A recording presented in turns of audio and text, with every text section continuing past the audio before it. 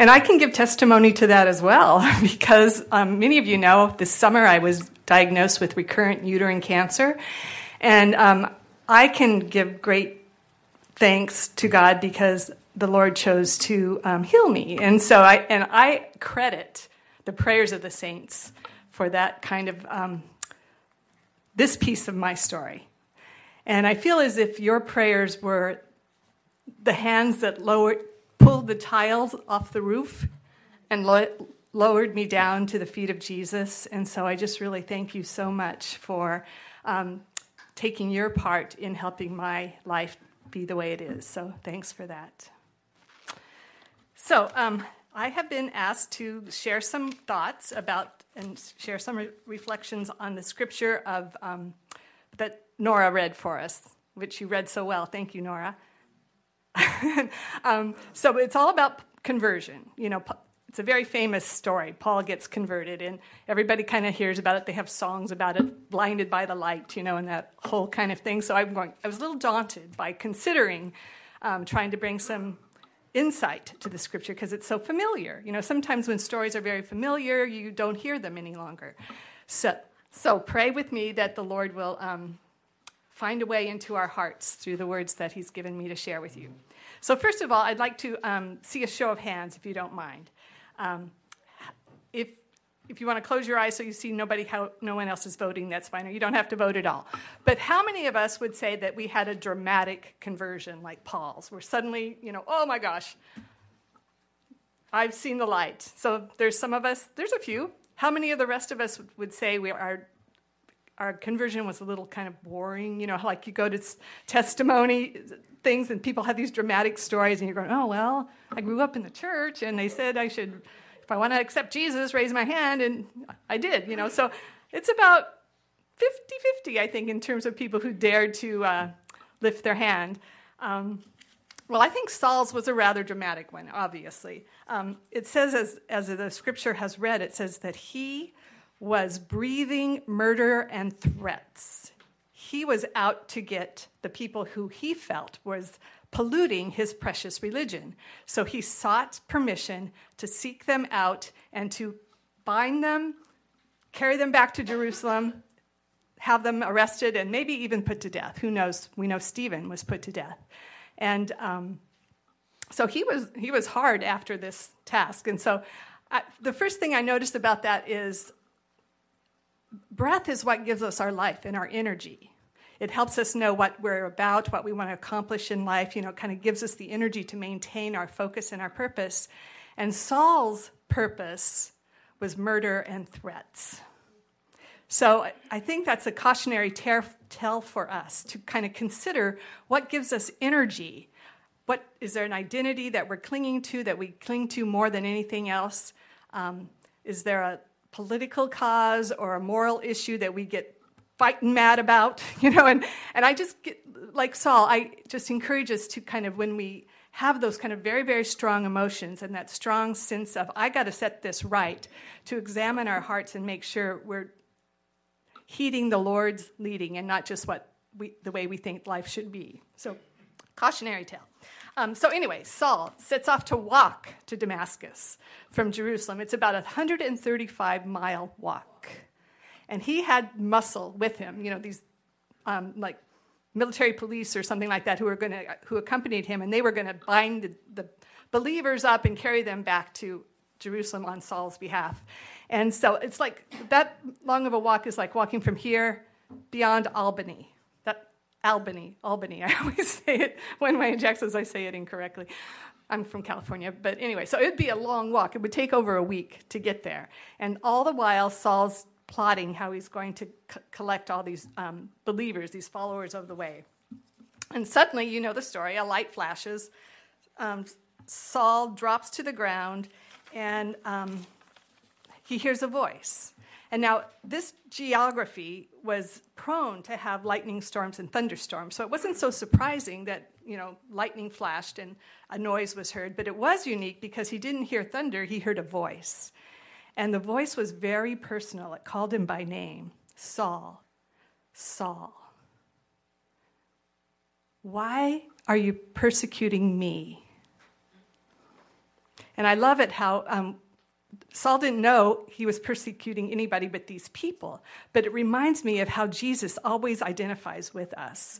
He says when someone is persecuting a believer of Christ, they're doing it to Jesus. So I love that personal connection that Jesus makes with his church by saying, when you're hurting other people that follow me, you're hurting me, Saul.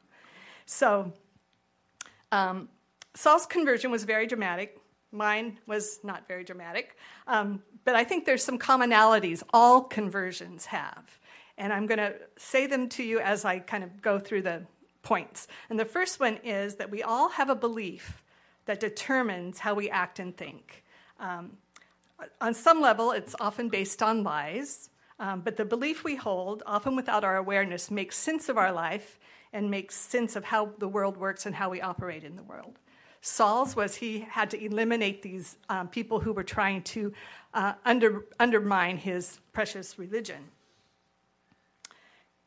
His goal was to eliminate these threats. His murderous thoughts and intentions were born out of anger and his pride, and he justified his anger by blaming the followers of Jesus. That's Saul's motivation. That's what kept Saul breathing. Mine was a very different story. I was a typical high school student. I was a senior in high school. I was popular. I was a cheerleader. I was a student body officer. I had lots of friends, but somehow it just didn't feel good enough for me. What drove Saul was murder and threats, anger and pride. What drove me was trying to guarantee that everybody liked me, that I felt that I needed to have everyone else's appreciation of me to make sure that everyone had a good opinion of me. That is what drove me. I felt so unappreciated at my school and so felt like it wasn't my fault. It was everybody else at the school's fault. If they could, if I could be the new girl in town, a new girl in school, people would go, oh, she's so great, and we like her. And I'd get all the acclaim and all the attention that I wanted. So Saul's anger and pride drove him to Damascus. My fear of not being valued drove me to a new high school in a whole new town. That's the first commonality. Everybody's driven by something, and it kind of gives them energy to accomplish their life. The second point that all conversions have in common is that somewhere along the way we hit a wall where what we're trying to accomplish isn't accomplished, or it's not satisfying, or something enters our life that makes us realize that there should maybe something else in life that's going on, like a sickness or an illness or financial setback. We realize that what we're doing to survive or what we're doing to thrive just isn't satisfying. It isn't doing the trick. So we hit this wall. So Saul hit it when he got knocked on the head kind of with a 2x4, and he heard the voice say, Saul, Saul, why are you persecuting me? And I think Saul was probably pretty flabbergasted at that. I imagine he was pretty shocked and a little frazzled by all that was going on. So Saul does the wise thing, I think. He asks for clarity.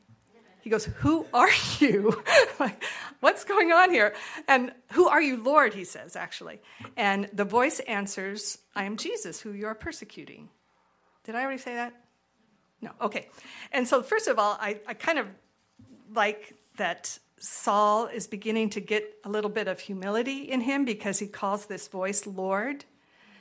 So it communicates that Saul knew he wasn't in charge anymore. There's somebody else was in charge. He knew someone else had power and it wasn't him. So we begin to see a bit of humility being born in Saul's heart.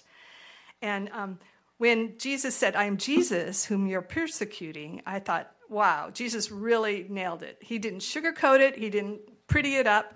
He said, he told Saul the truth about what Saul had been doing and how it was wrong, and it was hurting the cause he said he was serving. He was thinking he was serving Yahweh, God, but now he's come face to face with the reality that the very cause he's trying to eliminate is the cause of the Messiah of Israel, the hope of Israel. And he's been fighting the God whom he says he's serving.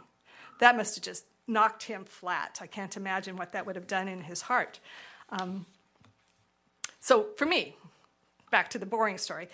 For me, reality hit home for me when at my new school, it was great for a few weeks, but then I started bumping into the unhappiness I thought I'd left behind.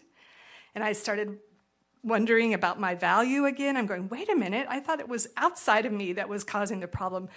Luckily, I was wise enough to figure out that I needed to change not my geography, but I needed to change my internal landscape.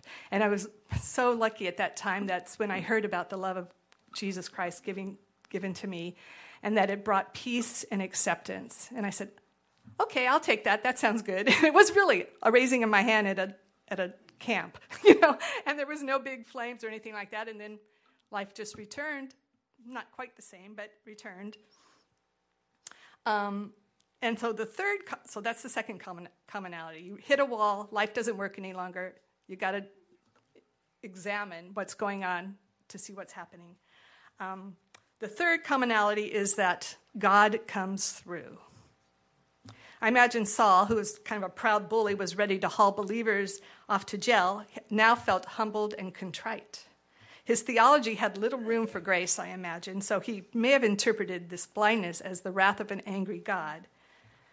But instead, after opening Saul's spiritual eyes to the truth, Jesus said a word that changed Saul's direction. He said a word that broke apart Saul's known world and put a new one in its place. And the word was, but. Jesus said, I am Jesus whom you are persecuting, but.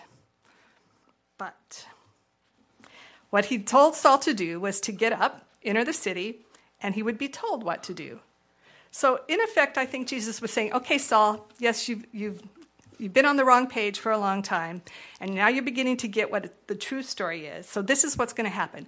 Don't stay down. Don't stay kind of mired in your old beliefs or your own old ways of knowing yourself or knowing what you needed to do in life. Get up, start over, enter the city. And this, I think, is pretty funny because Saul, who intended to march into the city and lead the believers away, now had to be led into the city. He couldn't even do it on his own.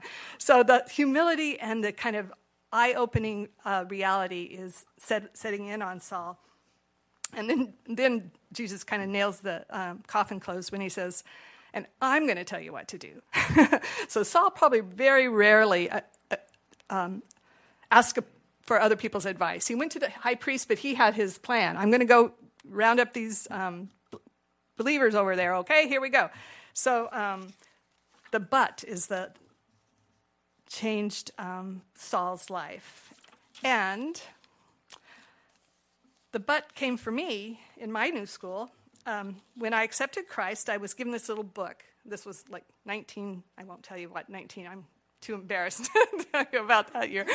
But it was a little book called Now What? And it says, now that you've accepted Christ, this is how you can foster a relationship with Jesus. And it said I should do things like pray, go to church, read a Bible, tell someone about my experience. And so I read the book because I was so earnest. And so I went to school after the weekend where I got converted, and I went to school, and like right before school started, when the buzzer sounded, I was at my locker, and this girl standing next to me said, well, what did you do over the weekend?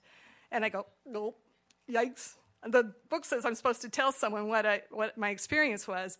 But remember me, I'm the one who's so afraid no one's going to like me and people are going to laugh at me and reject me. And here was an opportunity to give this woman ammunition, to laugh at me or to think I'm a joke. But I was so earnest, so I kind of took a deep breath. I said, well, I went to a Young Life camp and I accepted Christ as my Savior. I said kind of sheepishly and kind of with fear. And she started jumping up and down with joy. She said, oh, you know what? That's so wonderful. The angels are having a party in heaven right now because of what you did.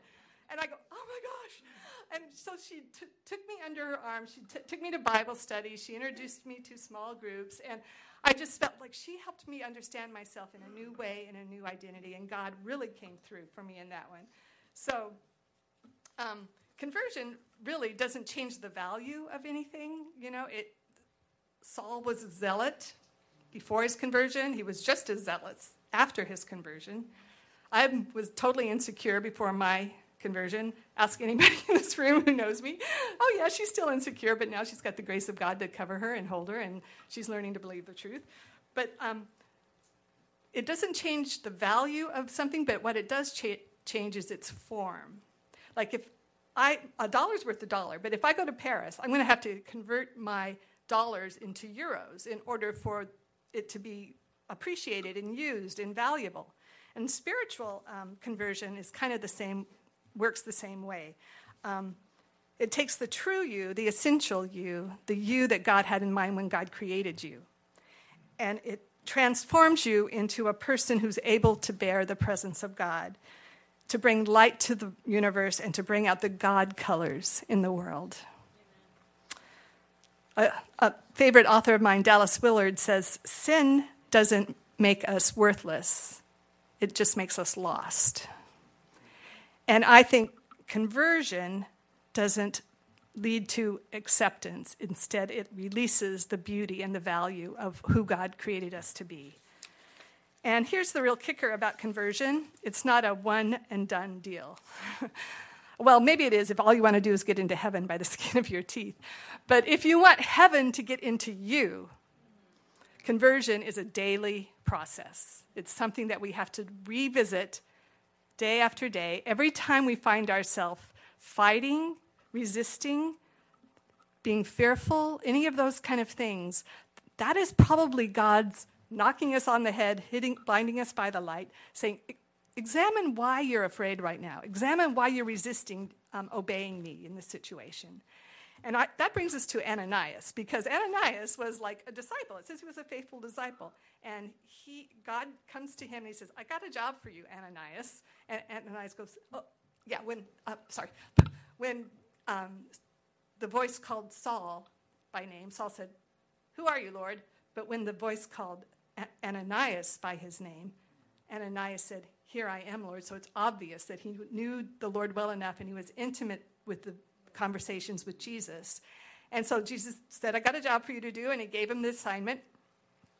And Ananias, he must go, are you sure about this, God? Let me remind you who this person is you're telling me to go talk to. He's the one who's going to round us all up, and maybe he's going to round me up and take me to my death. Are you sure, God?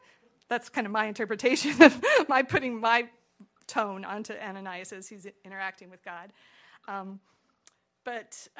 So I can really relate to Ananias in this situation, because there's been many times in my life when I felt like God was asking me to do something, to be obedient in some manner.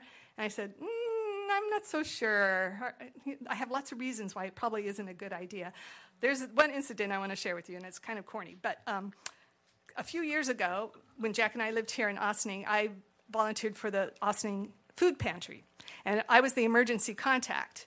And so if someone late at night or early in the morning needed food, I would be the one who would, meet them and give them the food they needed. And so one January morning, I think it was like 5 degrees outside, this woman called and she needed food.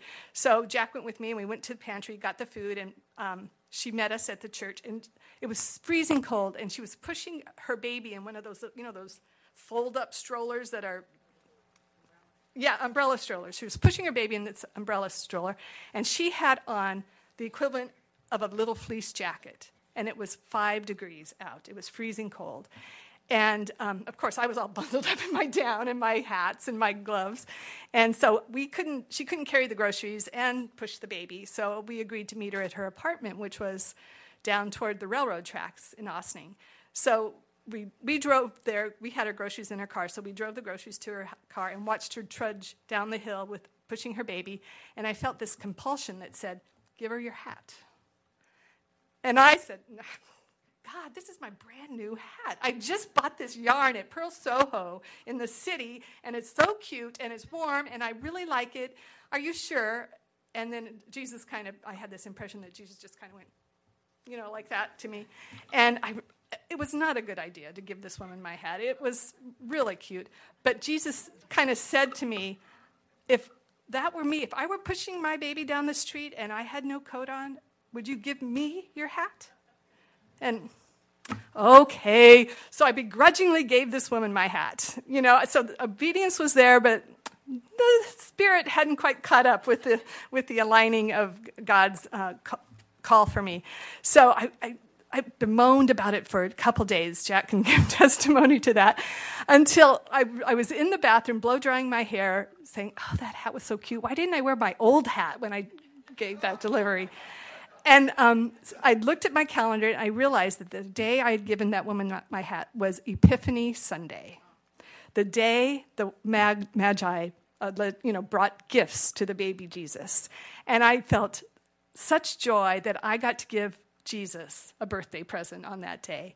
And I still kind of miss that hat. But anyway, it's redeemed. It's a redeemed story. So I bless this woman wherever she is and her baby.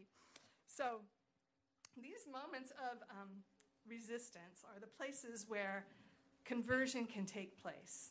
And so all I'm inviting us to do is anytime we feel this resistance to the Spirit, to stop and say, what's going on underneath? Am I afraid of something? Ananias was afraid of losing his life. I was afraid of losing my hat. But nevertheless, there's something that causes us to say no or to back off. And our Lord, our loving, beautiful God, invites us to experience conversion, once again, in those moments. So I kind of like to think of Christ as being king in my heart. It's like the city center. Jesus is king there, but there's a lot of territory outside of the city center that has yet to be made civilized or converted to make it habitable. And so the Holy Spirit sends out little not armies, but explorers and say, oh, here's an area that needs conversion. Let's figure out how to make this livable and habitable for the Spirit of Christ. So that's what we're doing. We're cooperating with Christ when we allow the Holy Spirit to bring into our awareness places where we resist God. So let me see. I encourage us to practice conversion daily. Ask God for it. Ask God to give you moments of conversion. And examine the whys of why we're either doing what we're doing or not doing what we've been asked to do. And then allow our fear to be converted to trust. So that's the end of my reflections. And so thank you all for listening, and I pray that we each know a sweet, gracious conversion day by day. Amen.